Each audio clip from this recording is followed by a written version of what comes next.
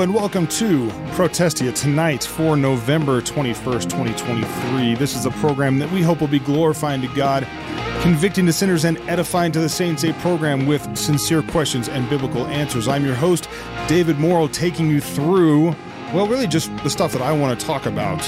We have some great topics on tap for this program. Those of you that are regular watchers here will probably notice that I'm just doing the program from the actual studio. No, green screen backgrounds or anything like that. I figure we might as well just be out in the open with what it looks like to be here in Protestia Studios, and I guess what it looks like to just see the the fruits of 20 years of work in professional music and things like that, and it's sort of what that ends up looking like. And for me, at least, it seemed like it was quite a bit more authentic, I guess, to just see the real room that I'm in. This seems to be like a popular thing with YouTubers, so I'm jumping in, both feet in. We're just going to do the program out in the open, and hopefully it doesn't feel too different, and hopefully it's not too distracting from the stuff that we want to talk about. We have some great topics on tap. We're going to be talking about the Southern Baptist Convention and the Southern Baptist Convention's new abuse panel, or their new abuse reform group or something like that. And the fact that they're probably going to end up tearing down the whole convention eventually. We're going to be talking about that. We're also going to be talking about, as everybody's been talking about lately, the so-called Asbury revival. By looking at what revival is biblically speaking, we're going to try to dig into that and analyze it a little bit as well. We're also going to be talking about the well, I'll get into that. But we're going to have more information about Rick Long and Grace Church of Arvada, and not for the purpose. I'm going to say not for the purpose of trying to target them specifically, but again to use this as an example of what has been going on, what sort of behind the scenes and under the currents that a lot of Christians, a lot of church members and churchgoers and faithful believers, I would argue, are not noticing. They're not noticing that. In other words, they haven't seen that what we're going to be talking about with this specific example is actually what has been going on in evangelicalism as a whole. A lot of you that read Protestia regularly have seen a veritable constant stream of Andy Stanley stuff, Andy Stanley information, and stuff about North Point Community Church, and all of the tacit support, or in the case of North Point Community Church, overt support of LGBTQ quote unquote Christianity.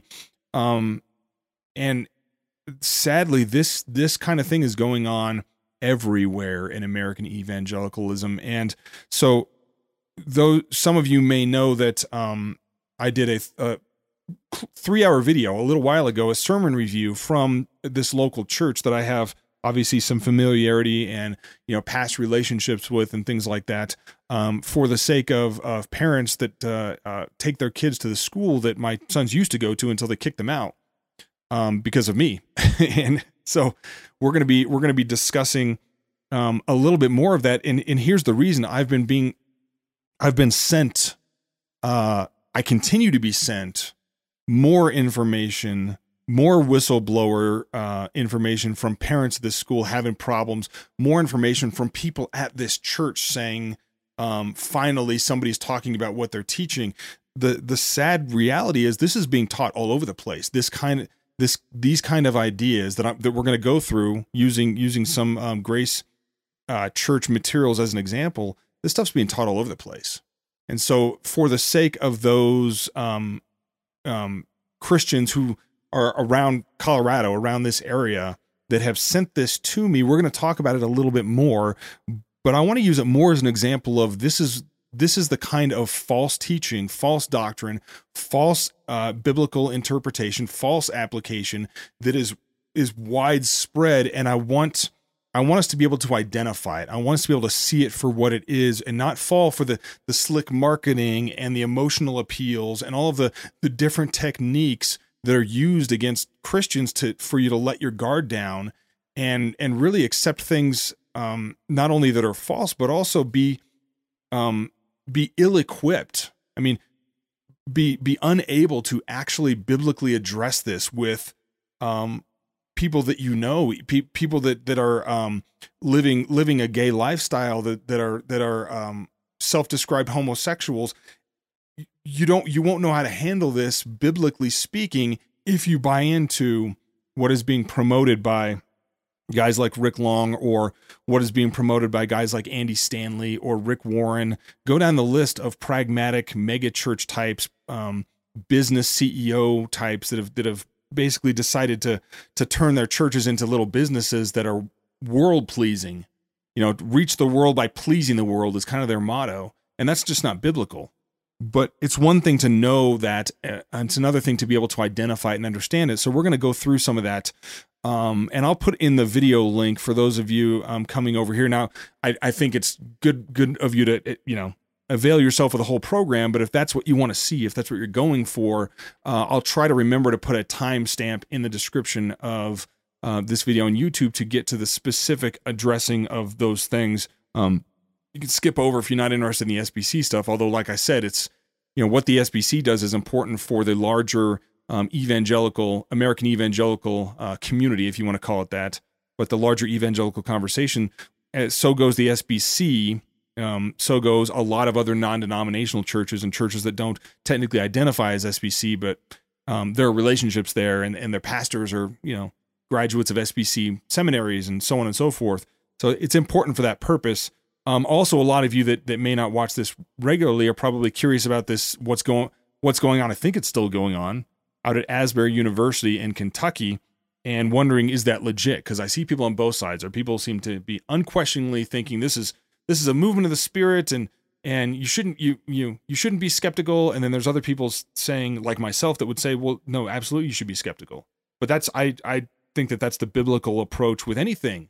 Anytime somebody starts claiming the name of Jesus, or this is a movement of the Spirit, or this and that, our skepticism is healthy because of what the Bible teaches us, right? That many false prophets have gone out into the world, and that there will be plenty of people that say, Lord, Lord, that claim the name of Christ, that say they're for more Christ, more Jesus, but they're not going after the actual Jesus. They're going after a false Jesus, and there are ways to figure out which is which.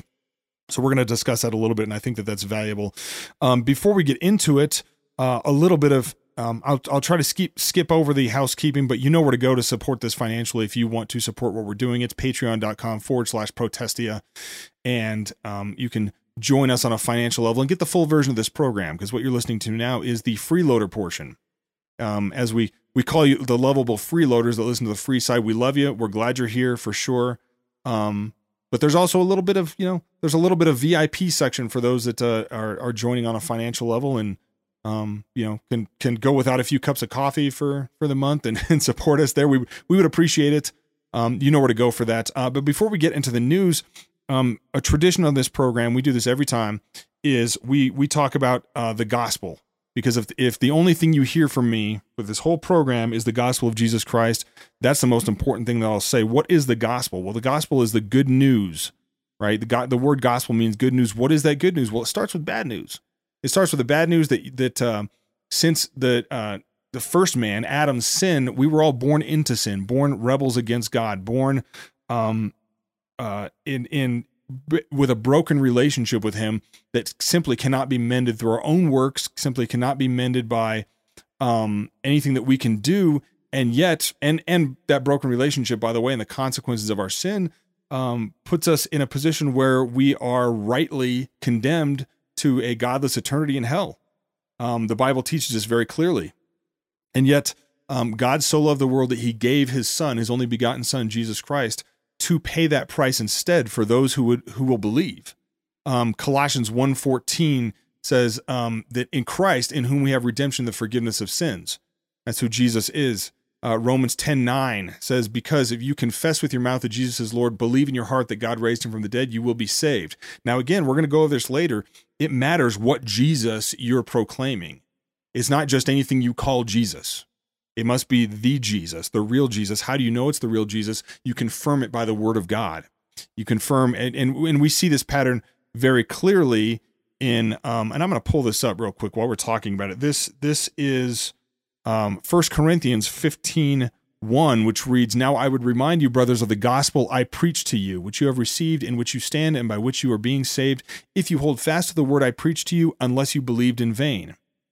For I delivered to you as of first importance what I also received, that Christ died for our sins in accordance with the Scriptures, that he was buried, that he was raised on the third day in accordance with the Scriptures, that he appeared to Cephas, then to the 12, then he appeared to more than 500 brothers at one time, most of whom are still alive, though some have fallen asleep. Then he appeared to James, then all the apostles. Last of all, as to one untimely born, he appeared also to me." This is Paul talking about, of course, his supernatural confrontation on the road as Jesus appeared to him as well. But the important thing here, and the thing that I'm trying to point out, is that it's the Jesus of Scripture that matters. You confirm his identity, that you are having faith in the true Jesus by going to the Word of God. And the gospel is that those that place their faith, hope, and trust in Jesus Christ will be saved. Jesus lived a perfect life, earning righteousness on our behalf, and paying the price to the Father. He died a death on the cross that we deserved. Died a death on the cross we deserved to make propitiation for us to the Father, paying the price in our place. He died on that cross, was raised on the third day by the power of the Holy Spirit, raised from the dead, as 1 Corinthians 15 talks about right there. And if you place your faith, hope, and trust in him, you can and will be saved. That's a biblical promise. Jesus was raised from the dead by the power of the Holy Spirit, ascended to heaven, now sits at the right hand of the Father and intercedes for us. If you have any questions about the gospel, please reach out to us. We are not hard to find.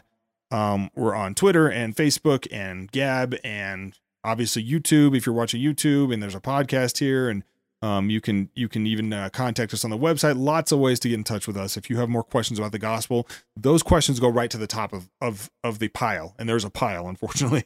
We can't necessarily get to everything, but those we will make space for. Also, if you are having a trouble finding a good local church, we have some resources that we can put your way as well, send your way to find a good local church wherever you happen to be around the country.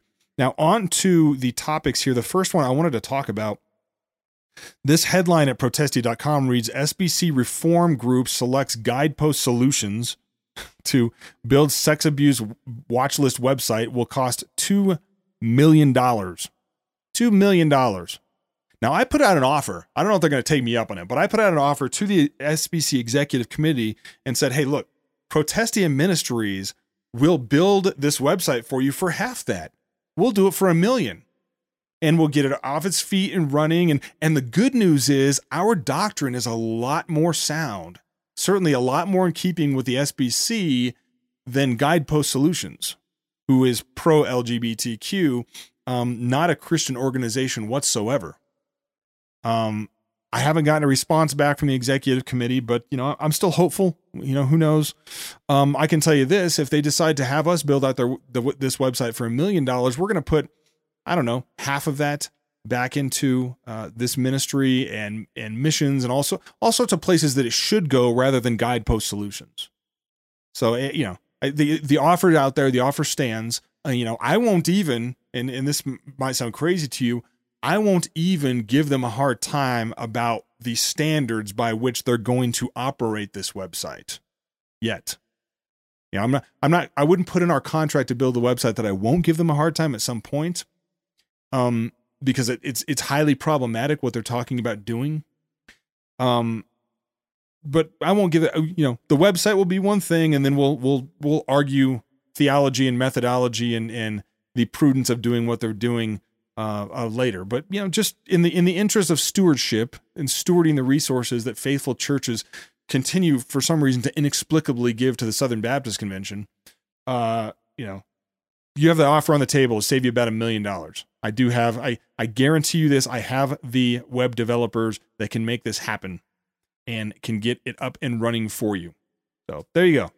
But to make this clearer, this is apparently what they're planning on doing. They're supposedly going to have transparent guidance. Let me make this bigger. Transparent guidance, solutions for issues of harassment and misconduct. Now, what is this website going to be? This website is going to be a list, supposedly, of ministers, I guess, that in the Southern Baptist Convention that are credibly accused of sexual abuse, who have been or are associated with a cooperating Southern Baptist church or entity. So it's going to be a list of not people that have been charged with crimes, not people that have been convicted of crimes, not even people that have that have been sued or something like that in the civil arena necessarily. This is going to be a list of those who are quote unquote credibly accused. Now, credibly accused means a preponderance of evidence. Let's see if we noted this here. A preponderance of evidence. And a preponderance of evidence is this idea that if it seems like there's more evidence than not that this is possible, it becomes they go on the list. These people go on the list. And the guidepost sex abuse list, as we're calling it here, this is the abuse list right here that they used in their report from last year, I guess. Now this is from highly confidential, so I don't know really how it got out there. Maybe this is a redacted version. But this article was posted at Protestia 9 months ago. Paul Brown wrote this back in May. So this was before the 2022 annual meeting, after they had released the guidepost report with all of this, and has lists of people here that aren't, some people aren't SBC. And most of this can be just culled from media. That was the tricky thing about this, the complaint that, well, the SBC executive committee was keeping some sort of a secret record of people that had been accused. Like, it wasn't secret. Their list was basically, people that had been reported in the media. It was like a Google search. Some of you know that you can do a Google News alert where you can say, hey, if these terms come across Google's, news curation and whatnot, send me an email. And that's basically all it was. But now what they're planning on doing with this website is they're planning on having Guidepost Solutions, who produced the super expensive and largely exculpatory report on sex abuse in the Southern Baptist Convention last year. That's the funny thing, is the big stories in that report were guys like Johnny Hunt, where like it's arguable whether that was sex abuse, or David Sills and Jennifer Lyell, again, arguable if that was sex abuse. It didn't matter. That took up a huge chunk of that report, and the conclusion we were left with was, well, I guess abuse is all over the convention, when the report actually said something very different than that. And yet on that basis, they're going to have a super expensive, for some reason, website. I don't know why $2 million is needed to put up a website, which is basically just the same thing that the executive committee was already doing, except now managed by a godless third-party company. And they're going to put lists on it of people who are credibly accused. Doesn't matter if they're guilty or not. The list is not concerned with that. Were they accused, and was there some evidence that supposedly can back up that they were guilty of something? Then they go on the list. Now, one of the things that, and this is important, Megan Basham at the Daily Wire pointed this out. I thought very, very important to note this. One of the recommendations of the guidepost in their reforms for the Southern Baptist Convention was they want those that handle these things, or those that are, like counselors or workers or ministry workers or things, to be what they call trauma informed. Some of you may have heard this terminology floated around, trauma informed. It's one of the ways that biblical counseling has been maligned and discredited, was, well, hey, these they're just using the Bible. I mean, these are just like pastors or ministers just using the Bible, and they're not trauma informed. You really need to have professionals do this.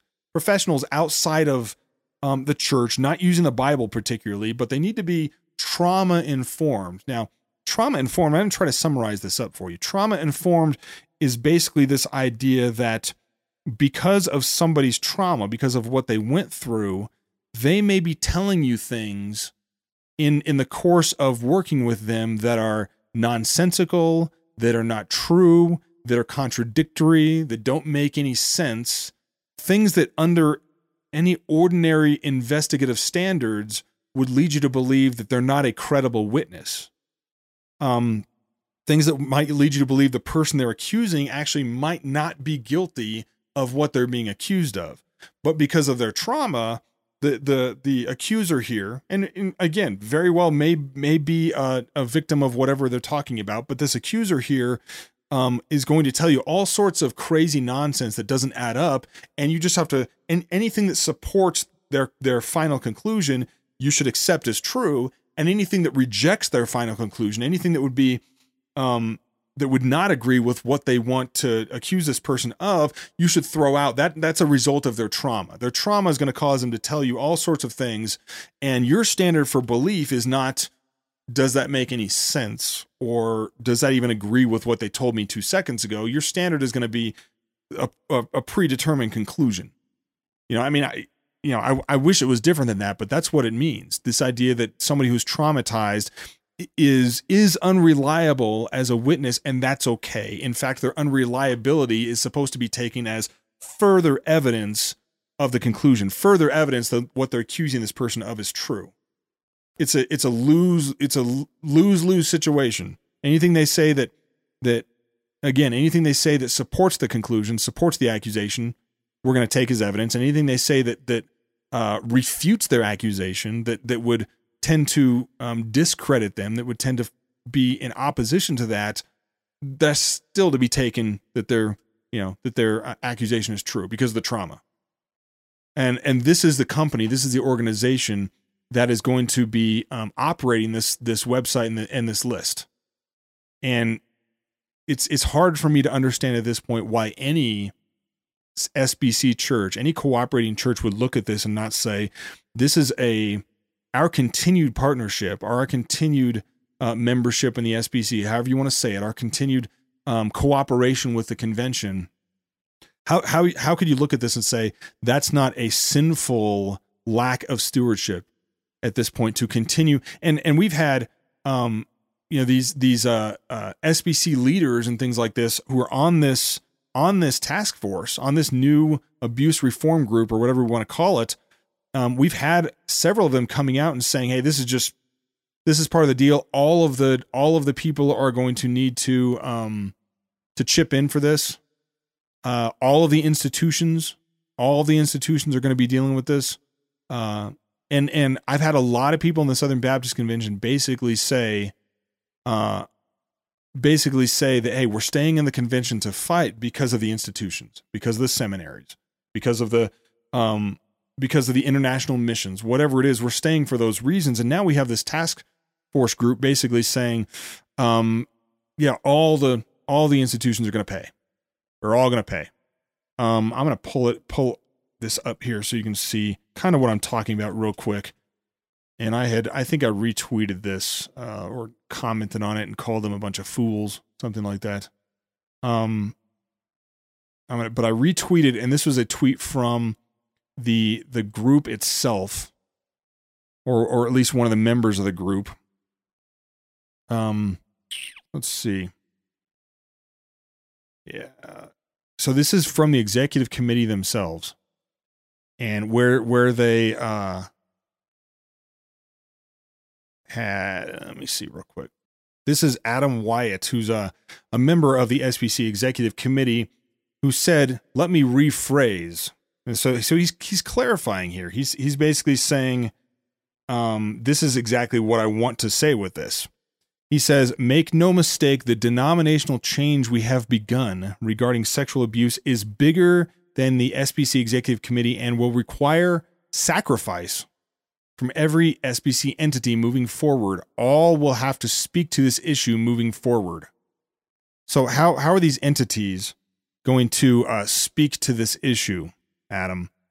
Because the entities themselves supposedly have processes for handling sex abuse, handling these kinds of things, but you're clearly saying here, well, sacrifice is required. So it's not just a matter of, doing what they said they were going to do and, handling these kind of situations in a biblical manner, hopefully in accordance with what they've already determined to do and what's hopefully already on the books in all of the entities, all the SBC entities, but it's going to require more sacrifice. Well, what does that mean? That's financial sacrifice. That's the fact that they are admitting here that they are setting up the convention and its entities to pay out large sums of money. And apparently the standard to wind up on guidepost list is just a preponderance of evidence. So we're not going to need actual convictions. We're not going to need even charges, even legal charges are not going to be needed for Abuse Incorporated to have their hands in the pockets of every Southern Baptist church. I have to ask you, pastor in the Southern Baptist Convention, who's still cooperating with the convention, is this where you want the faithful giving of your congregation to go? Is to fund the lawsuits of Abuse Incorporated? Now, I'm not saying that real abuse doesn't happen. It does. I'm not saying real crimes don't happen. Obviously they do. I'm saying that the standard that is now being employed by the Southern Baptist Convention's Executive Committee is not a biblical standard. It's not even a legal standard. It's a PR standard. That's what they're doing. This is for public relations and virtue signaling. And that's why, and it's not, I mean, it's going to lead to the destruction of the Southern Baptist Convention if this isn't halted, and I mean like immediately. Abuse Incorporated are licking their chops at this. We already saw, by the way, after the report came out last year, you saw the ambulance chasing advertisements, right? You saw that stuff. Saw that stuff where they're like, have you been abused in a Southern Baptist church? Call me, and I'll make sure you get the justice you deserve. That's what we call ambulance chasing. Lawyers that are marketing, they're trying to find clients to take on their case, and their case being sue the Southern Baptist Convention for millions of dollars. And these morons, and they are morons, in the Southern Baptist Convention's Executive Committee, the new woke regime that has taken power over the Executive Committee almost entirely, and the platformers at the top of the Southern Baptist Convention will be the end of it if they continue to do this. They'll be the end of it. Moving on to our next issue, to Asbury University. And the question being, of course, that has divided everybody in evangelicalism, as these things do, is this legit? Is it real? What's going on? Obviously, and this isn't just because this is a discernment and polemics blog and ministry and website and podcast. But of course I'm skeptical. And I'm skeptical for the very first reason I'm skeptical is because we are taught biblically to be skeptical. That's not a bad thing. That's a good thing. And for one major reason here, we're taught to be skeptical, I would argue. And this reason is that the Word of God has been given to us in its completion. There aren't new revelations akin to Scripture coming out. And so anything that comes out and claims to be a new movement, a new thing, it's brand new, it's exciting, it's an event, whatever, stands in the face of Scripture itself. Not saying that anything that happened there is necessarily illegitimate, but how do we know if anything that these folks are saying is even true? Well, we open up the Bible and we act as Bereans, and we test things. We test the spirits to see if they're from God. I'm going to move over to a passage here that I hope will make this pretty clear. This is 1 John 4:1, and it reads, "Beloved, do not believe every spirit, but test the spirits to see whether they are from God, for many false prophets have gone out into the world." Full stop. What does this mean? A false prophet is somebody who's still claiming the name of Jesus. They say that they're proclaiming the name of Jesus, that they're worshiping Jesus, that they want more Jesus, whatever it is. And this verse makes very clear that many who say those things are actually not. Well, how do we know that many are not? Well, because we're instructed right here to test those spirits, test those things, test what you hear being proclaimed in the name of God, and to see if it really is of him. And verse 2 continues, by this you know the Spirit of God. Every spirit that confesses that Jesus Christ has come in the flesh is from God, and every spirit that does not confess Jesus is not from God. This is the spirit of Antichrist, which you heard was coming and now is in the world already. Now back to the beginning of verse 3, every spirit that does not confess Jesus, does not confess Jesus. What does it mean to confess Jesus? Because they're saying a lot of Jesus-y stuff over there, aren't they? A lot of Jesus-y stuff is being said. A lot of repeats of Waymaker and what a beautiful name it is on loop is going on over there. Right? There are people lined up around the block waiting for hours to get in to, I guess, what apparently is some sort of a magical vortex of Holy Spirit activity that can't be done elsewhere. You know? And like I said, they're saying a lot of Jesus. So if we just take verse 3 at face value, would say, well, they're confessing Jesus. Therefore, it's from God. Except you know that many will say to Jesus on the last day, Lord, Lord, did we not prophesy in your name? Lord, Lord, did we not do many miracles? Did we not do good works in your name? And he'll say, I never knew you. Now, why would he say I never knew you? Because they're workers of lawlessness. Because the Jesus that they're proclaiming, the Jesus that they're confessing here, is not the real Jesus. This happens all the time. You know, you can't, if we read 1 John 4 here, where it says many false prophets have gone out into the world and we need to test the spirits, and those that don't confess Jesus, the false prophets don't go out and start preaching some other God by name. They don't go start proclaiming some other God that's not called Jesus. Their false God is called Jesus. They say Jesus as they're preaching falsely. That's why we have to test the spirits. You test the spirits how? By opening up the Word of God and comparing what you're seeing in the name of God to the Word of God to find out. And this is where we run into a problem with a lot of what we see at this so-called revival at Asbury University. You have a cornucopia of ecumenicism going on here, all sorts of different expressions of Christianity, all sorts of different teaching, all sorts of different understanding, things that agree with Scripture, things that don't agree with Scripture, things that couldn't care less whether they agree or not. This university, Asbury University, comes out of the Wesleyan holiness movement, and so it's Pentecostal by nature. It's egalitarian. A lot of things that the Bible stands very clearly against.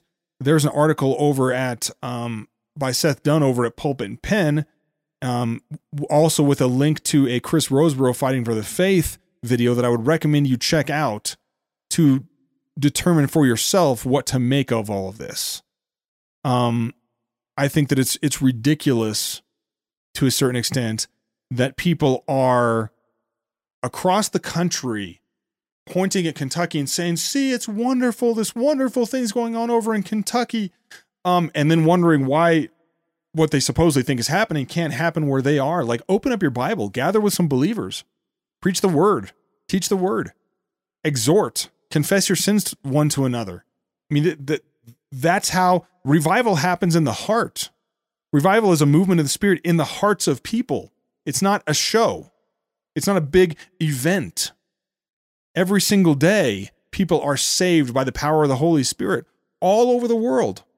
There isn't some sort of secret recipe that, hey, if you just keep singing praise songs long enough, then, I mean, the Spirit will have to move. And this is like a special centering of wonderful supernatural power. Like, if there's real transformation occurring over there, real preaching of the word, real repentance, real worship of God, that's wonderful, but we can confirm very clearly that that's a lot of what's going on is not that. A lot of what's going on is not that. Reports of, demons supposedly being cast out, unrepentant homosexuals leading worship and these kinds of things, and encouraging one another in their sinfulness. That's not a sign of a revival. Anything that's going against the Word of God anything that doesn't involve the clear preaching of the Word of God and the conviction under that preaching, it's not a real revival. Biblically speaking, that's not what it looks like. But this is the article over at Pulpit and Pen entitled "Revival: What Asbury Believes." I'd recommend you head over to pulpitandpen.org and check that out. Also, the YouTube video that is embedded therein as well. That is worth checking out. One of the things that I found very interesting was the claims that there was unrepentant homosexuality being promoted at this supposed revival. Somebody got a hold of and published it. Asbury University's Statement on Human Sexuality, which we have up at our article at Protestia under the op-ed, "Can Asbury Be a Revival When Its Theology is So Revoicey?" The Revoice Conference is a conference for so-called Side B Christianity, which is basically this understanding that you can identify as a homosexual. It's part of your nature, part of who you are, and yet be obedient to God by just being celibate, by not going all the way, basically. You can still, have the desires and entertain the identifying with aberrant sexuality, but as long as you don't do it, you're good. Somebody got a hold of Asbury University's Statement on Human Sexuality, and if you read it without a fine-tooth comb, if you're not too careful about this, it looks pretty legit. It looks like it has a lot of good things to say about human sexuality. But read it more carefully, and what you'll notice is that it's very centered on just be celibate. You may have heard this phrase. I don't have time to go into this right now. We might when we start talking about the Grace Church stuff, but you may have heard it said before that it's not heterosexuality, it's holiness. Have you heard that phrase before? It's not heterosexuality, it's holiness. That it needs to be, our focus is on holiness, not heterosexuality. And I take very strong issue with that phraseology. Even if I'm going to be generous and say that, hey, I get what you're getting at, it's not helpful to say that, because that would argue that as long as you don't behave in a way that's unholy, you don't have to be concerned about heterosexuality. And I disagree with that wholeheartedly. I think the Bible would take issue with that as well. If we take seriously the instruction from God, the charge, the commandment, whatever you want to refer to it as, but the instruction from God to be fruitful and multiply, obviously multiplying requires a heterosexual orientation. It requires that. Now, a lot of people will point to the Apostle Paul and say, hey, it would be good to be single like I am, basically so you can devote all of your time to ministry. But that's a supernatural gift. That's a gift of celibacy and singleness for the sake of ministry, and we can't really believe or accept that that's widespread, and a lot of people have that. So when somebody says it's not heterosexuality, it's holiness, are we to believe that there are a lot of people gifted with this singleness, this idea that they're not going to have any sort of sexual desires, any sort of natural proclivities towards somebody else sexually? I would argue that that's almost nobody, and look no further than Roman Catholicism, where they made it a requirement of clergy to be celibate, to not be married. And what happened? They burned with lust, and those lusts got twisted, and they did a lot of horrible things, many of them. This whole idea that God will supernaturally gift you with no sexual desires whatsoever, I think is largely a myth. Very, very rare, incredibly rare. And so when somebody's saying it's heterosexuality, or it's holiness, not heterosexuality, they're dismissing this idea that the natural person will have proclivities. The natural person will have attractions and natural attractions, and it is imperative that they orient those towards God's design. There's not some big movement of those that came out of homosexuality, but are now somehow able to have no sexual proclivities and desires whatsoever. I think that's largely a myth. We'll talk about that more, I think, because I have some friends and people whose beliefs I respect about this that would probably disagree with me about what I just said. And yet I am firm in my understanding and belief that the vast majority, overwhelming majority of human beings have natural desires and inclinations that they, to be obedient to God, should be orienting towards his created order, towards his created design. So I got about, I don't know, a little less than 20 minutes to talk about this. And so this may go into the PT VIP segment. We'll see. But we're going to go, this was sent to me by some concerned parents, and I'm assuming maybe some people at this church that are really disturbed by what they saw. But they sent me some materials from Grace Church of Arvada from, I guess, the Bible study or the small group study that they were doing a few years ago around this love no matter what. This love no matter what idea. They sent me some of this stuff, and basically were say, hey, this is exactly what you thought it was, exactly what you exposed in that sermon. And here's what really, I guess, really irritates me is in response to our video, in response to my sermon analysis, this pastor put out videos to the parents of the school basically saying that the sermon that we discussed, that took him 200 hours to prepare, and he talked to everybody, and he's really careful about what he says and all of this, 200-hour prep sermon. He basically said to the parents, yeah, everybody makes mistakes. Sometimes you just screw up. Sometimes you just make a mistake and don't say it exactly how you want. And he expects people to believe this. He expects people to buy that it's just, even as long as I've been a pastor, as he's listing all of his credentials to try to distract from what he did. Even with, distracting from all of that, he's like, he just told people, I kind of messed it up. I made a mistake. Shouldn't have said that. And here, I actually believe that marriage is between one man and one woman. End of story. And expects people to believe that. But I assure you, ladies and gentlemen, it was not a mistake. This is what he believes. This is what he teaches. That church is buying a school.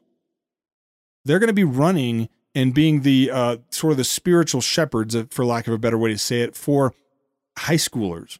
9th through 12th graders are going to be exposed to this kind of stuff. And they might say, well, that's not what we teach at the school. And I mean, that was just an errant thing said in a sermon. And yet people are sending me proof that this is the curriculum being used by the small groups at this church, this exact same kind of stuff.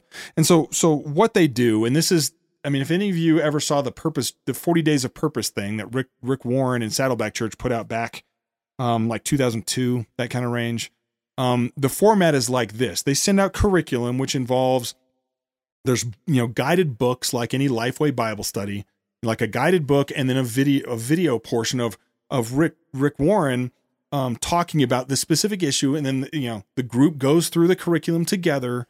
But it's very like pre-chewed. There's not a lot of like deep Bible study happening in the group. It's more like get people in small groups together to watch this video and then go through this stuff. And so Grace Church over here in Colorado doing the same thing.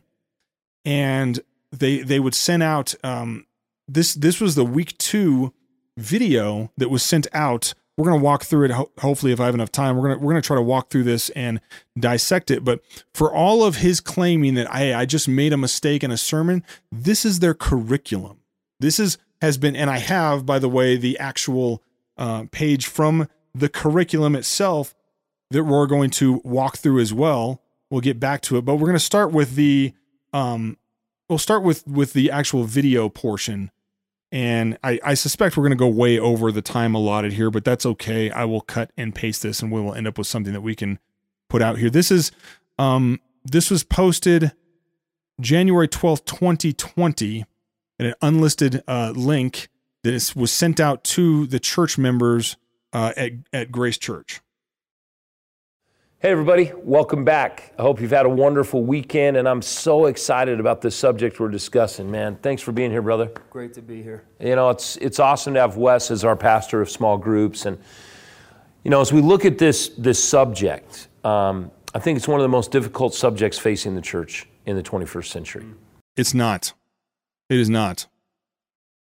It is not. In fact, you know why it's not a difficult subject? Because the Bible spoke to this 2,000 years ago. Bible makes it clear. Anyway, And I like those challenges, I do. But the challenge isn't really determining whether or not God created people male and female. I mean, we know that. Or it is a challenge for the culture, isn't it? They don't believe that. Whether he ordained marriage between a man and a woman, because we know what the Bible says. The question is how we are called as a church to love those in the LGBTQ community. Hard stop. There is no such thing. There is no such thing as an LGBTQ community. Because there are no such thing as LGBTQ people. The Bible does not teach that somebody's decisions about their sexual behavior and things like this are part of their nature. It doesn't teach this. Science doesn't back this up either. So when somebody says there's an LGBTQ community, I mean, would you ever imagine somebody saying, hey, there's a liar community or there's a thieving community? I mean, I guess that can exist where, hey, there's a group of people that are thieves together, but rarely do you find where they're saying, I'm identifying with that. That's who I am. I'm going to take this specific sin and wrap it up and make it a part of who I am. Communities are based off of shared values, not deviancies, not sin. You're going to make a community based off of sin. So right off the bat, his framework is wrong here. His framework is unbiblical. In fact, the Bible never speaks to a homosexual. Never does. It speaks to those who practice homosexuality. It speaks to the act of homosexual acts being deviant sins and sins that when not repented of, like for instance making it part of your lifestyle, lead you to hell. That's what it talks about. The Bible never speaks about a homosexual identity that would somehow form some sort of a community. There's no community. That's just shared sin. Regardless of their lifestyle. And Wes, you were an athlete, you're still an athlete, but you were in that arena literally and figuratively, surrounded with male and female athletes. And many of those from what some would label alternative lifestyles, but you're around lots of lesbians. And you notice the shift here. You notice how as he's moving the goalposts. It's not sin. He hasn't said sin once. He's said alternative lifestyles. It's an alternative. Now, why do we frame it that way? Why do we call it an alternative? Because we're trying to downplay the seriousness of what this actually is. And we're trying not to turn off people that are lost in their sins, that would, as Jesus said, hate us because they hated him first, because we're willing to tell them the truth. Their life depends on it. Their life depends on us telling them the truth. And when we play shell games with the words, it's an alternative lifestyle rather than this is a sin. This is a sin that's going to, you die in the sin and you're going to hell. Lost in the sin, you're going to hell. Well, it's just an alternative lifestyle. It's an alternative lifestyle. And even those in the homosexual community. Not a thing. How were you able to relate in those situations and love no matter what? Rick, that's a great question. Now, I'm going to put this out here. I know I could conclude with this, but let's just say, love no matter what is a true statement. I think I said this before in the last video. It's true. Love no matter what. That's the true thing. We are told, Jesus told us that the greatest commandment was to love the Lord your God. And the second great commandment was to love your neighbor as yourself. So we should be loving no matter what. But now what is that? What is love? Is it just whatever makes them feel good?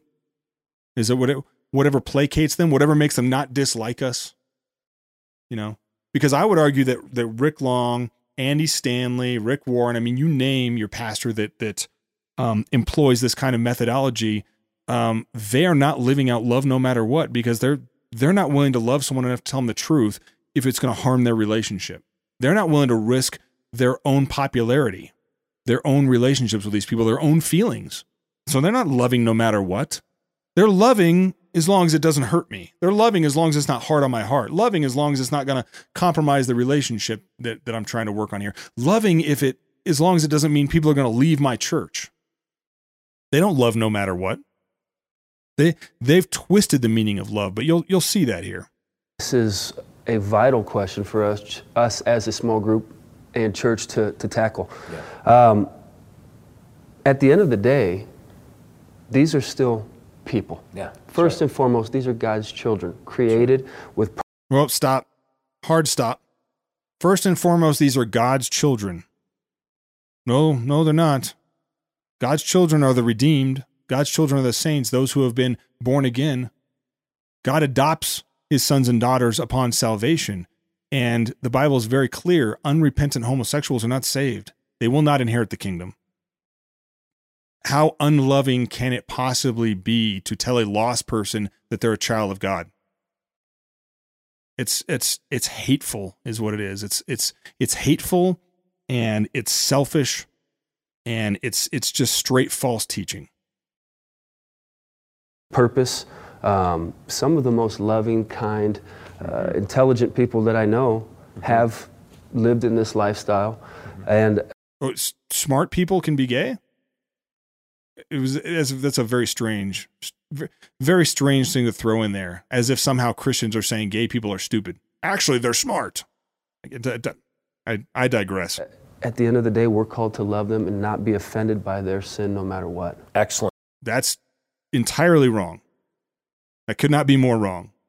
This idea that you see someone lost and dead in their trespasses and sins, and your job is to just not be offended by that, as if somehow you're allowed to be unoffended on God's behalf.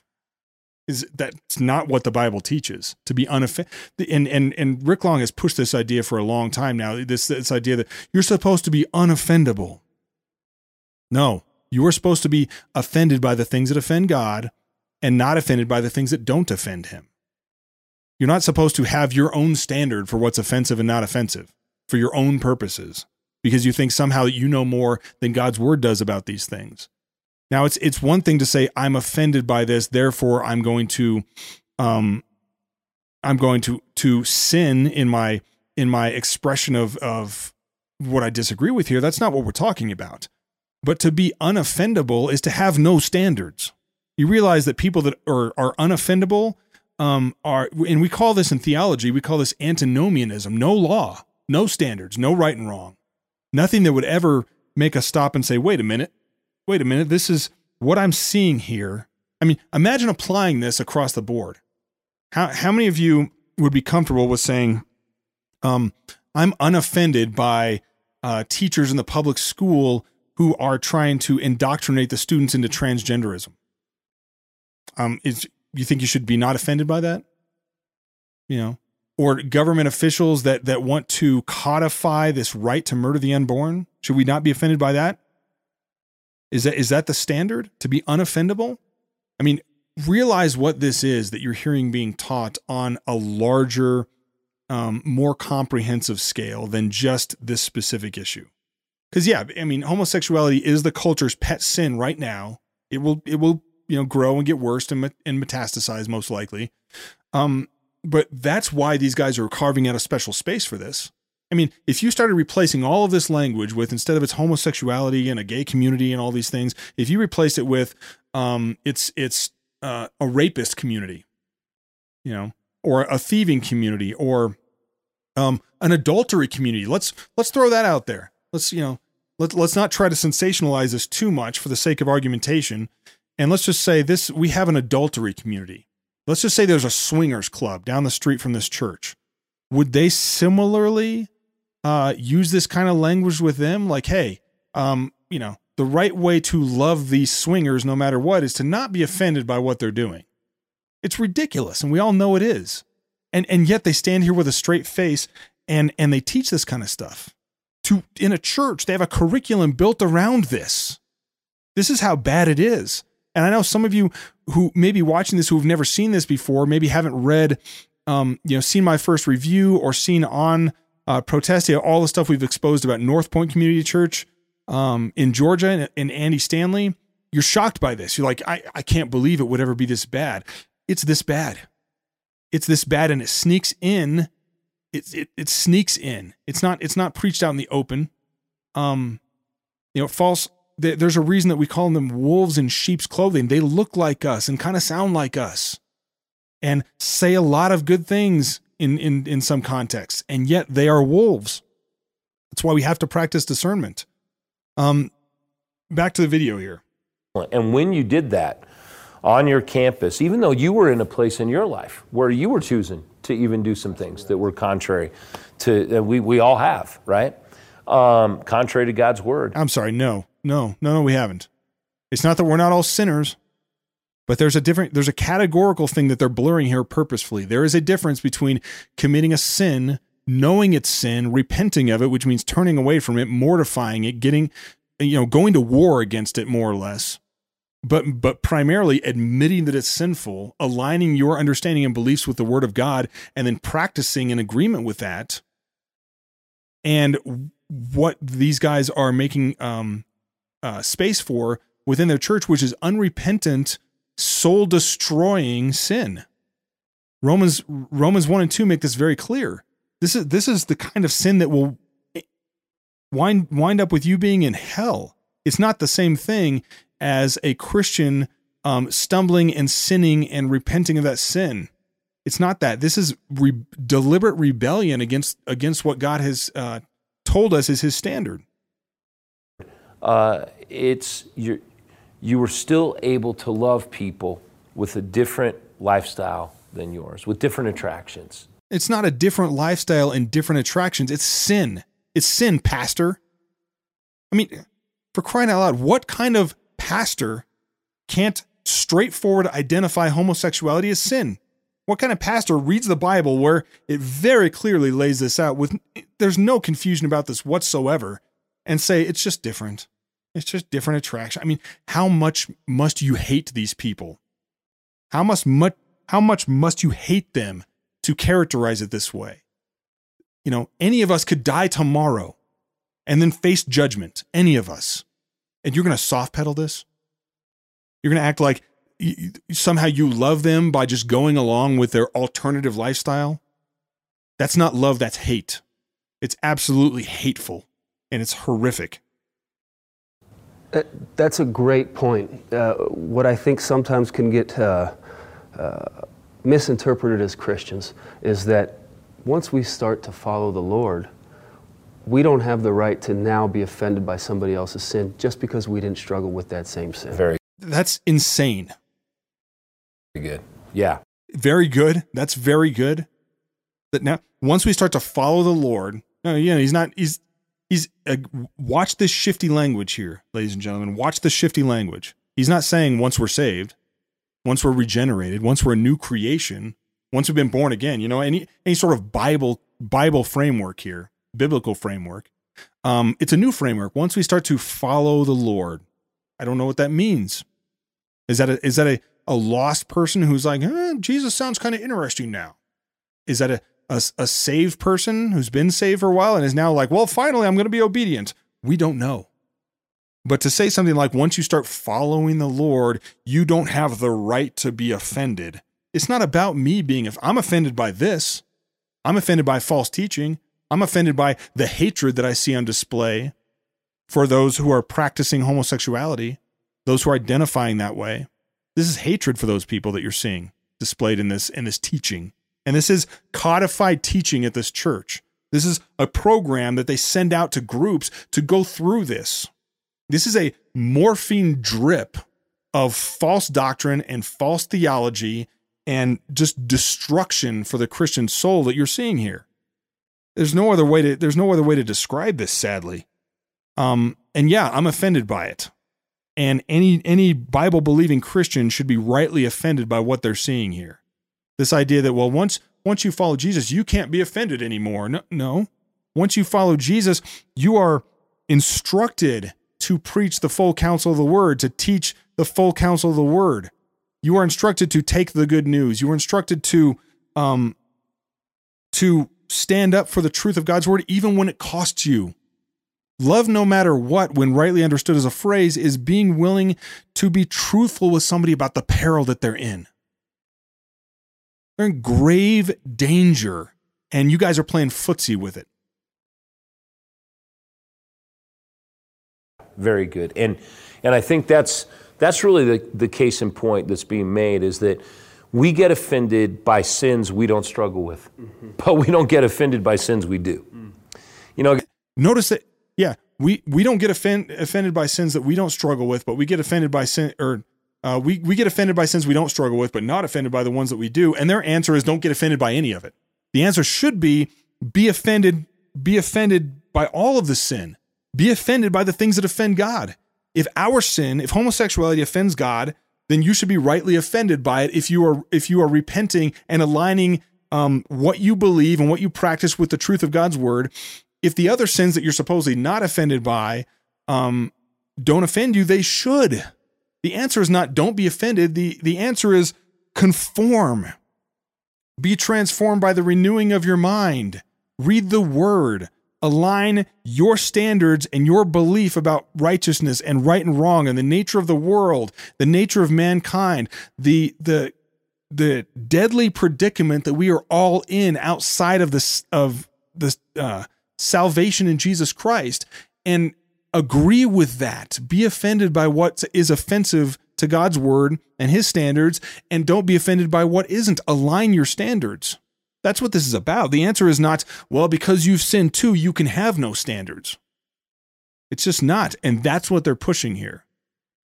Well, guys, as you think about it, it really, the issue today is such a hot topic. And I think all of us are tired of being bombarded with one perspective or the other. You know, you watch the American Music Awards or the Grammys, the Academy Awards, and over the last few years, they've become highly politicized, and there seems to be an agenda for certain groups or social groups or, you know, sexual orientation. And this is an equivocation. Yell all the time at celebrities and say they're out of touch. But are celebrities really out of touch? I mean, we can say that, but I think Christians have fallen out of touch.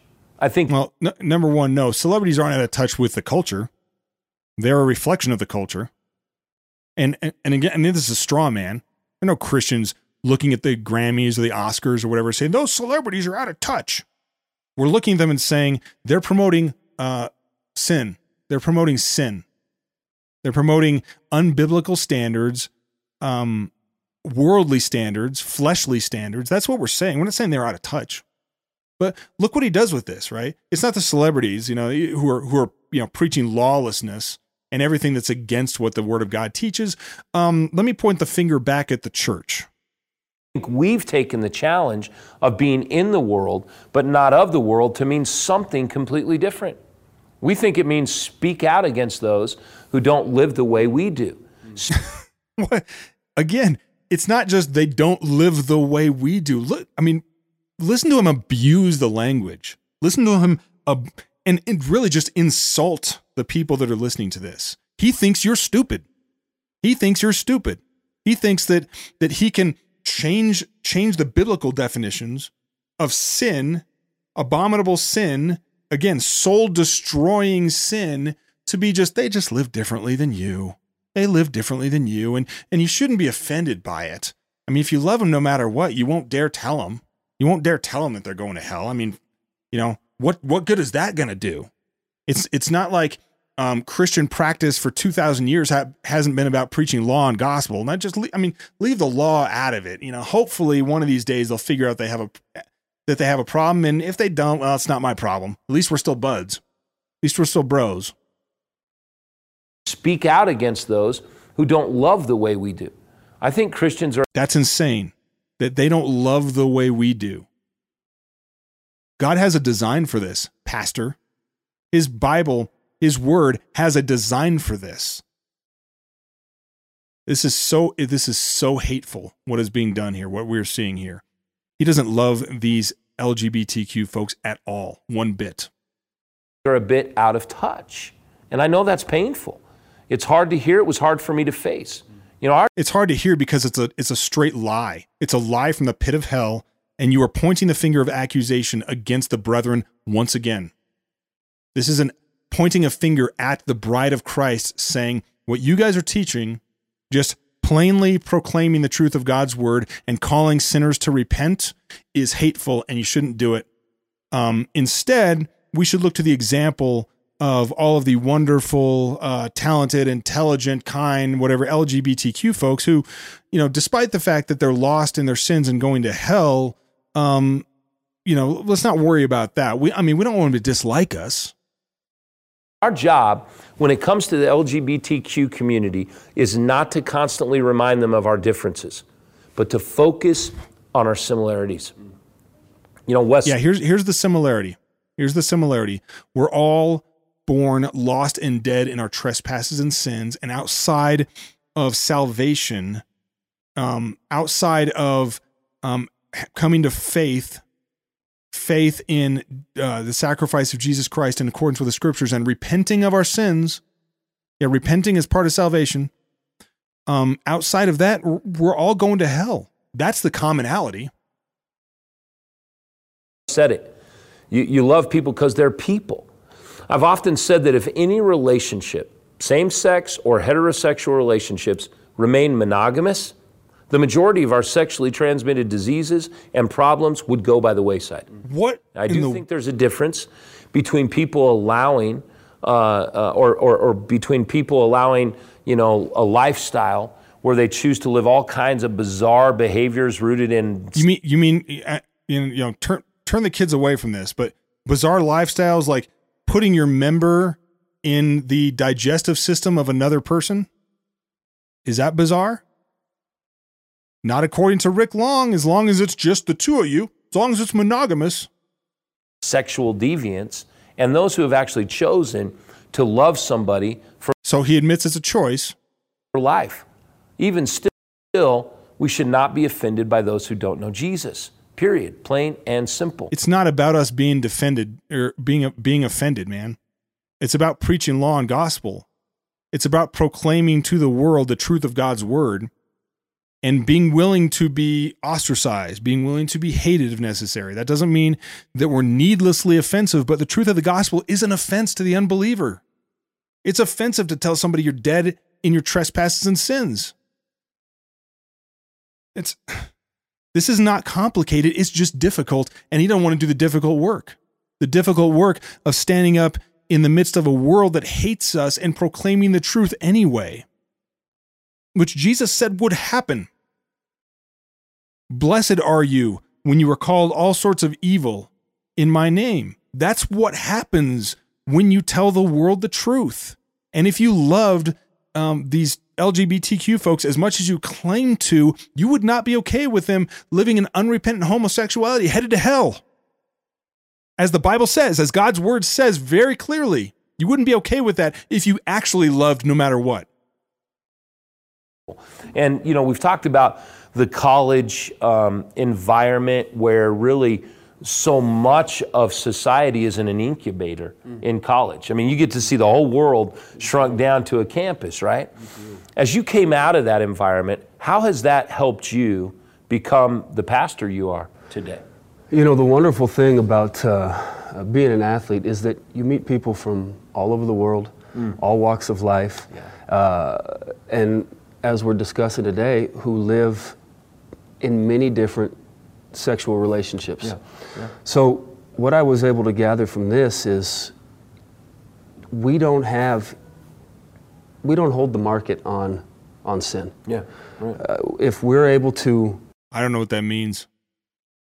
I don't know what that means. We have the word of life. We have the words of God himself, the testimony from God himself about these things. And yeah, we do hold the market on that. We do hold the market on truth. We have the word of God. We have it. And by not proclaiming it unapologetically, we withhold the words of life from these people. We do have a market on what's true and what's righteous and what isn't. Be forgiven for our sins, for our specific struggles. Right. Everybody else should have that opportunity to come to Christ and receive grace. Yeah, exactly. Guess what? You don't receive grace without repentance, gentlemen. Repentance is an essential part of this equation. I mean, this is very plain to see. If it was just, hey, you name Jesus, you say, I love Jesus, I trust in Jesus for my salvation, and then go on to live in your sin, you fit the description, the Matthew 7 description of those on the last day that say, Lord, Lord, did we not prophesy? And, did we not do all these good works? Did we not proclaim your name? That's what he means by, did we not prophesy? Did we not tell everybody about Jesus? Did we not have long-winded revivals where we said Jesus 1,000 times and stuff like that. Did we not do this? And he says, get away from me, you workers of lawlessness. Repentance is an essential part of understanding what real salvation looks like. It's an essential part of salvation.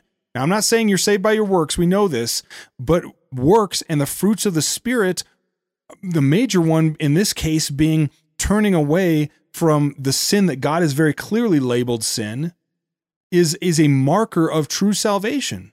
It's the evidence of it. It's the fruit. We look to that. When you don't have that fruit, there's no reason for anybody to think, there's no reason for you to think, if it's you, that you're actually saved. And as Wes was talking, I was thinking about this. Why is it that there is so much rampant heterosexual sex on campuses where guys are sleeping around, girls are sleeping around? Also sin. But we don't talk about that. We talk about it. But for whatever reason, we pinpoint same-sex relationships. Again, I think... Wait a minute. Okay, so, he characterized the adultery going on campuses. That's a sin. But then why would we target same-sex relationships? Like, he doesn't characterize that as the sin that it is. See what's going on here. See the what's going on behind the curtain of all the nice talk, of all the claims of being loving, of all the claims of this faux humility, and see this for what it is. The reason that we talk about homosexuality is because it is the same reason these guys are talking about it right now. It's the pet sin of the world at this point. It is the thing that is culturally rampant and all over the place. How common it actually is among the people themselves. I don't think it's nearly as common as our culture likes to make it seem. But yet, it shouldn't be difficult for a preacher of a pastor, someone who is a vocational minister for the Word of God, to be able to call this what it is. And in this case, the lack of doing that and the very careful nature with which all of this is constructed is it's just false teaching, ladies and gentlemen. That's all it is. It's false teaching, false doctrine. It's a false church. I wish I could give this the benefit of the doubt, but you're hearing it with your own ears. I think it's because we're not comfortable pointing out something that we may be involved in or may have been involved in. Now, here's something I need you to hear. In your small group study, you're going to have some very thought-provoking questions and discussions. Make sure that in the midst of those discussions, you are loving even if you disagree. As a matter of fact, 1 Corinthians chapter 2. Now, let me be clear here. The person that loves you the most will tell you the most truth, if it's true. I think Paul Washer said that. The person that loves you the most will tell you the most truth. So to say there's nothing loving about hiding life-saving truth from people.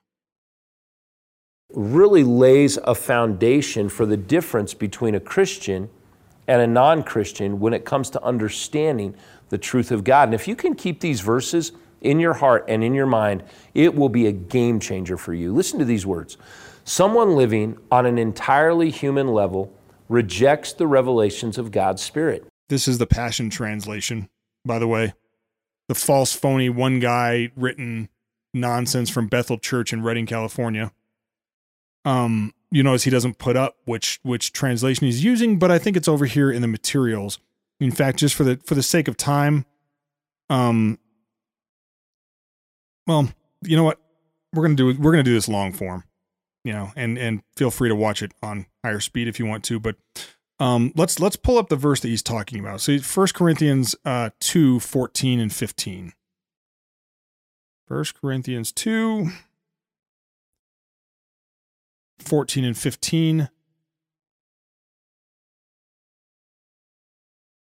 Notice what's being done with the text here with these kind of things. So he says, he reads this as being someone living, let's go over here. Someone living on an entirely human level. Someone living on an entirely human level. Now the actual actual text, this is from an actual translation, says, the natural person does not accept the things of God, for they are folly to him. He is not able to understand them because they are spiritually discerned. Now, what is Paul saying here? He's saying that in your flesh, apart from salvation, apart from the work of the Spirit, apart from being indwelt by the Spirit and being a new creation, the natural person doesn't accept the things of the Spirit of God. The truth of God's word is nonsense to him. He doesn't accept it. But this Passion Translation thing says something markedly different from this, that rejects the revelations of God's Spirit. They make no sense to him. He can't understand the revelations of the Spirit because they're only discovered by the illumination of the Spirit. It goes on to say, those who live in the Spirit are able to carefully evaluate all things, and they're subject to the scrutiny of no one but God. Now, the actual verse, again, says, the spiritual person judges all things. Wait. I'm sorry. Did I get this right? This verse says that a spiritual person judges. I mean, these guys just basically said, don't be offended by anything. Don't judge anything. But is himself to be judged by no one? For who has understood the mind of the Lord so as to instruct him? But we have the mind of Christ. So believers, those who are now indwelt by the Spirit, have a ministry of the Holy Spirit that helps them understand these things. What are we understanding? Well, we're understanding the Word of God that's been given to us. We're able to apply it to real life. Again, this is saying the things of the Spirit of God. How do we know what the things of the Spirit of God are? Because he's given us his word. He is not able to understand them because they are spiritually discerned. This is important. They're spiritually discerned, meaning you have the written word of God, you have the testimony of God, you have his revealed word in the Holy Scripture, and you understand it because you have the Holy Spirit. You can discern it, you can figure it out because you have the Holy Spirit. That's how you judge all things. And you're not judged by anybody because now you're judged by the truth of God's word. You understand it. You can repent, you can turn from your false understandings and agree with true ones, agree with the word of God. And yet this version that we're looking at, that they're using here from the Passion Translation, is overly spiritualized in the context of what Bethel Church would tend to teach. And it says that the revelations of the Spirit are only discovered by the illumination of the Spirit. This is setting up, I won't chase the rabbit for too long, but this is just setting up extra biblical revelation. This is twisting the text in order to make space for extra biblical revelation that happens after Scripture. And this is the text that Rick Long is using. For they make no sense to him. He can't understand the revelations of the Spirit because they are only discovered by the illumination of the Spirit. Those who live in the Spirit are able to carefully evaluate all things, and they are subject to the scrutiny of no one but God. I want to refer back to those verses quite a bit during this study when discussing how we are to treat others regardless of their lifestyle choices. This passage makes it clear that if a person is not a Christian, then we should not worry about their lifestyle, nor should we try to conform them into our image or Christ's image. They need Jesus to save them, and it's God's job to transform people. As you think about it, Wes, and I mean, you realize where you could take that, right? It's God's job to transform them. Well, I mean, by that stretch of the imagination, we wouldn't be evangelizing at all. I mean, it's God's job, right? I mean, we have no part in this, apparently. No, that's stupid. Obviously, that's stupid. What is our job? Our job is to take the good news. And the good news is, it starts with the bad news. We don't just say, Jesus will save you, claim Jesus and then continue to live in sin. Repent. Repent and be baptized. Turn from your wicked ways.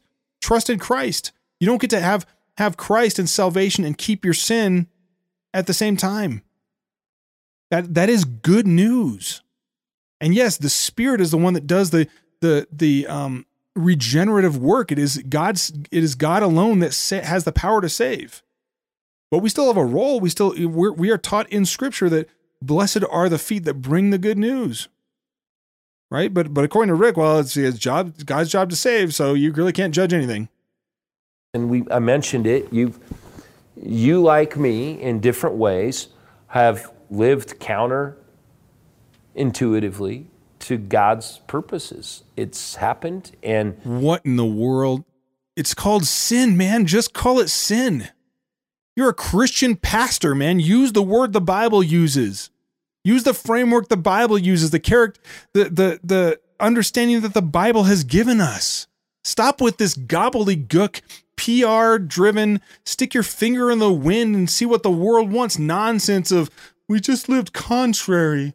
We just lived contrary to our purposes.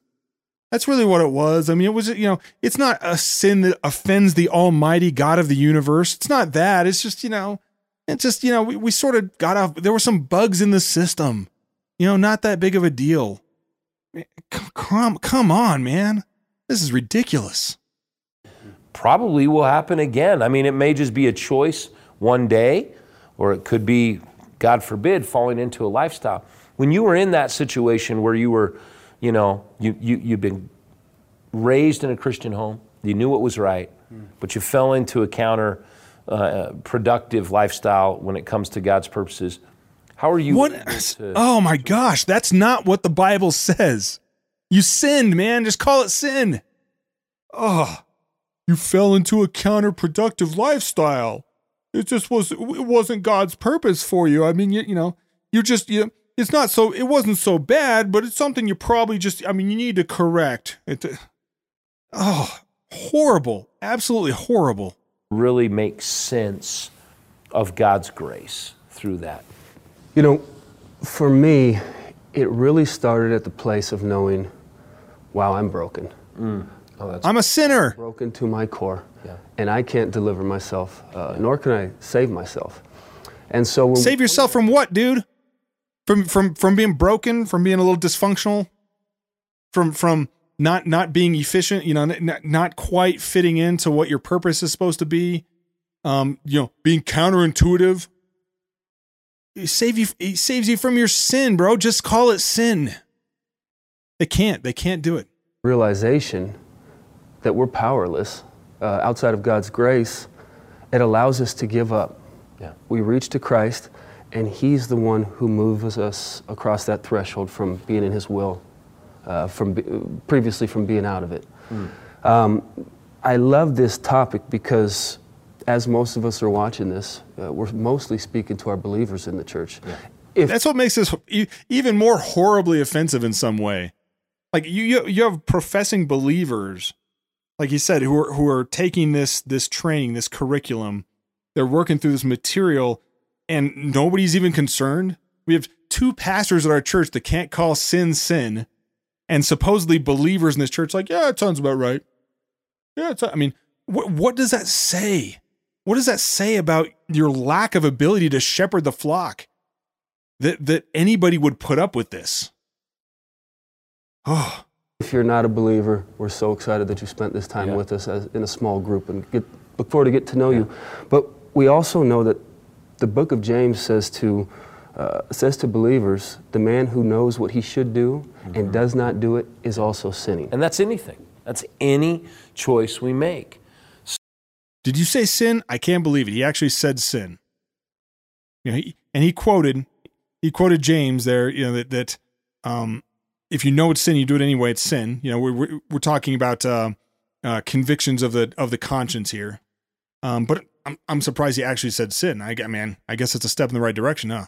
So we can't point a finger at a person's lifestyle if we're lying to the people we love. We can't point a finger at somebody's lifestyle. Yes, you can.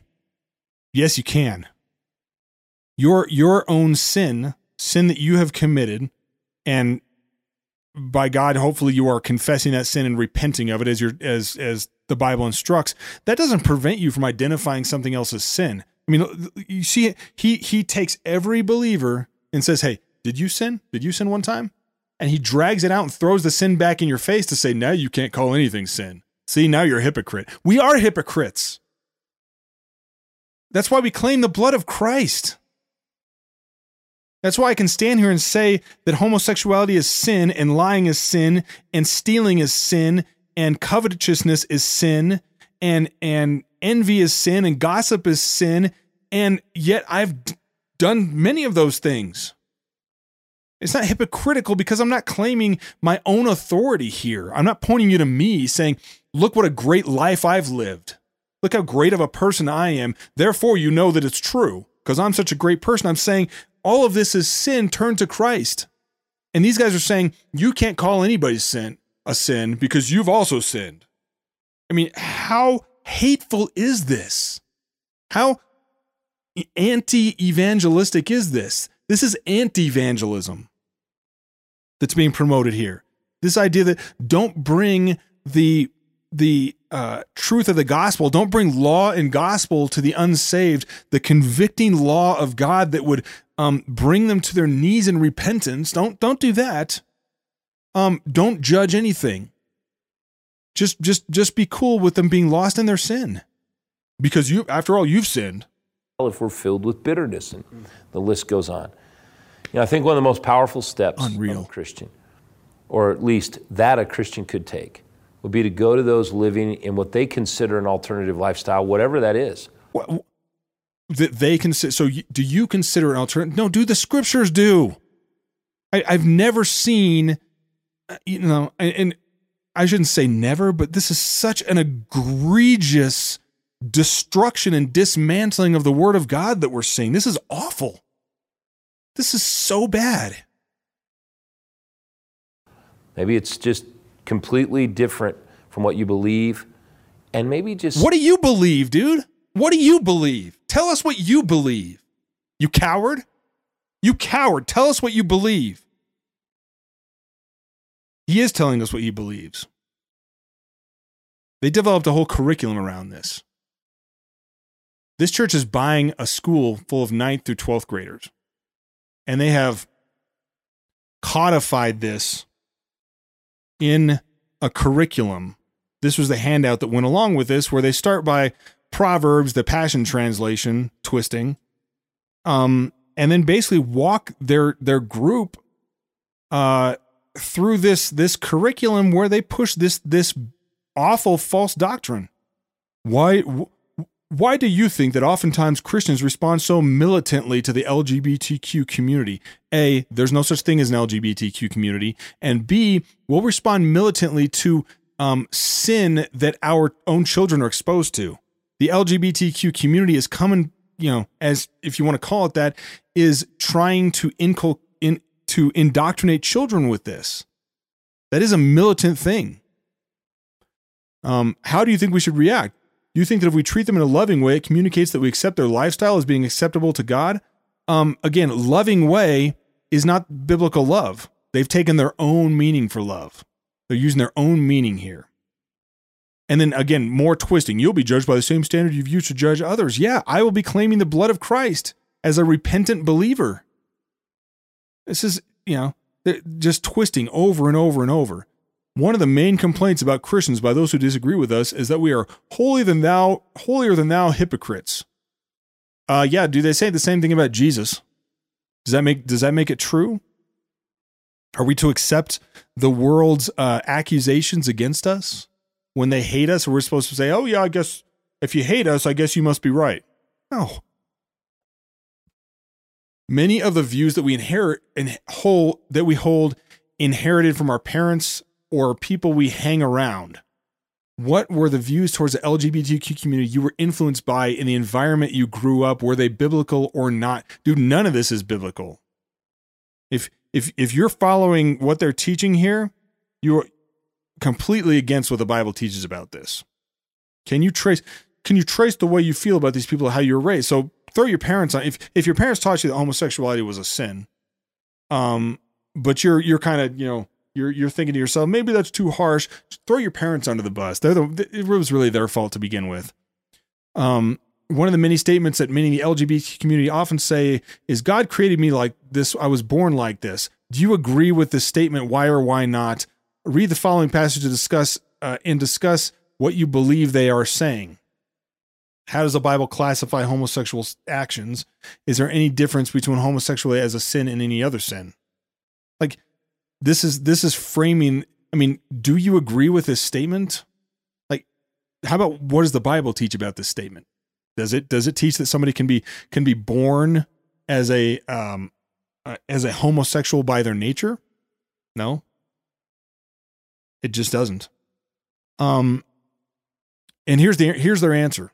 They say here, whenever the Bible talks about homosexual actions, it is listed with other sexually oriented sins, so it is a sin. Okay? So we're kind of, even though we soft played this, we're hiding it in the details that homosexual actions are sinful. It is not said to be any worse than any other sin as far as God is concerned. Is there a genetic factor involved? Possibly. There are genetic factors involved in alcoholism in certain individuals, yet getting drunk as a sin is forbidden. We sin because we were born with a sinful nature inherited. Okay, true. But to say that God creates these predispositions towards a certain kind of sin is incorrect. That's actually correct. They're getting this right. To say that these sins are worse than others is also incorrect. No, the consequences are different. The impact of some sins is more obvious in society, but they are all sin. Now, here's the problem with this. The problem with this is, while they're acknowledging here, yes, homosexuality is a sin, doing those things is a sin, it's like, yeah, it's a sin, and so is everything else that you've probably done. Therefore, it's all the same. Nobody can judge anybody. It's not important. Why are we making hay over this? Why are we having a disagreement about this? That's the characterization here. And you can see it in this, in answer number 5, when he says, well, here are the things you can do to show love to the LGBTQ community. Again, not a thing. Listen to their story without contempt. Okay. I mean, we don't have contempt. We have love for them. You realize that the approach that we take here is like, dude, you might die tomorrow and you're dead in your trespasses and sins. You need to know this. You need to know about the gravity, the weight of the consequences of your sin, and turn to Jesus Christ. Salvation is available. Today can be the day of salvation. Repent of your sins and trust in Christ. There's urgency here.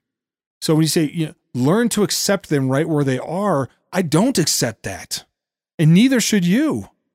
You have someone who's practicing homosexuality, who is in this lifestyle, who's identifying this way.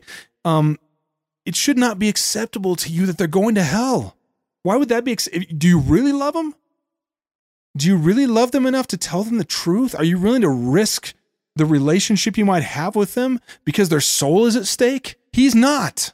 He's not. They just accept them right where they are, on their way to hell. He'll accept that. That's acceptable. It's not. Oh. And then number 3, leave holy transformation to God alone.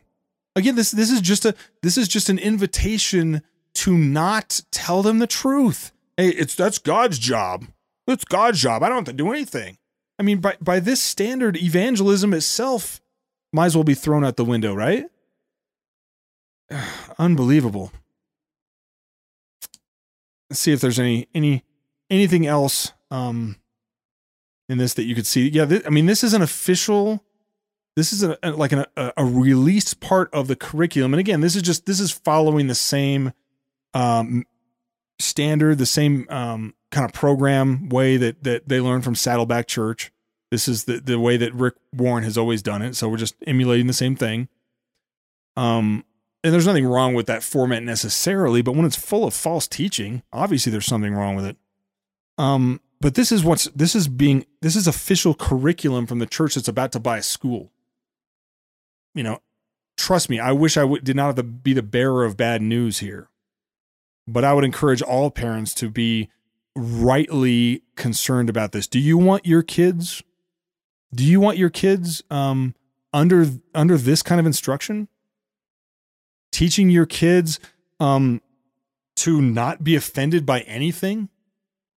To not have any standards for morality whatsoever? That's what they're teaching here. They're saying, you should be unoffendable. It's like, no, you should be offended by the things that offend God. In fact, you should be concerned, deeply concerned about those who are in your spheres of influence, people who are your friends you can talk to, that biblically speaking, you can judge very rightly by the discernment given to you by the Spirit that they're on their way to hell, should that not concern you? Should this not offend you? Should it not offend you that these kind of ideas are being taught in a Christian church and about to be potentially taught in a supposedly Christian school? That's what we want from Christians growing up is don't worry about the urgency of the people you love going to hell. Don't worry about that. Accept them right where they are, on their way to hell. Accept them. This is just, I know that there are going to be people that are listening to me talk through this and be like, you're just a hater. There's something personal. There's nothing personal with me about this. This is what the Word of God teaches versus what we are seeing being taught at this church. And again, this is not specifically about them. This kind of antinomian teaching is all over the evangelical church in this country. Andy Stanley at North Point Community Church he very famously a couple of years ago talked about unhitching from the Old Testament. And basically what he's saying is we don't have to really worry about the Ten Commandments, about God's moral law, which very clearly says that you shouldn't be committing adultery, which is any sex outside of the bonds of a biblical marriage, homosexuality included. It's all against God's law. He's saying, don't worry about that. Don't worry about that. Just worry about our new synthesized definition of what love is. That's what you're supposed to do. And if we can get people claiming Jesus, claiming that they're followers of Jesus, doing the right things, coming to church, maybe correcting some of the problems in their lives by applying the Bible and things, that's what the gospel really is. This is all over the modern American church. It's everywhere. If you read Protestia, we have a lot of material up there demonstrating how deep this goes at North Point Community Church. And this, what I've gone through here is just a local example of the same kind of false teaching, the same kind of false understanding, the same kind of unwillingness to love enough to tell somebody the truth, even if they might hate you for it. If the gospel is an offense to the lost person, and it is, because it starts with the bad news that they're lost and dead in their trespasses and sins, they've offended an almighty God, and they're going to hell. Nobody wants to hear that. But if without that part of the message, they don't even know what they're being saved from. You guys won't even call it sin most of the time. I guess I want parents who are concerned about this to know what they're getting into.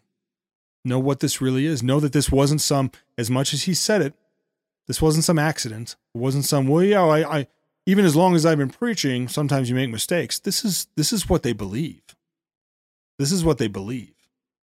And even if they were to defend themselves by saying, well, this is just what we sort of, this is how we present ourselves to the world. Really, we have orthodox doctrine. Really, we believe that gay marriage is not a thing. That monogamous relationship is not the biblical standard. We really believe that, but we don't want to turn off the world and send them running the other way. So we're going to say something else to them, even if they defended themselves on that basis. Is that not one of the most inauthentic, deceptive things you've ever heard? We're going to tell the world what they want to hear, and so we can sort of get them into the church under false pretenses. Maybe at some point they'll agree with us on what we actually believe, but we're not going to push it too hard.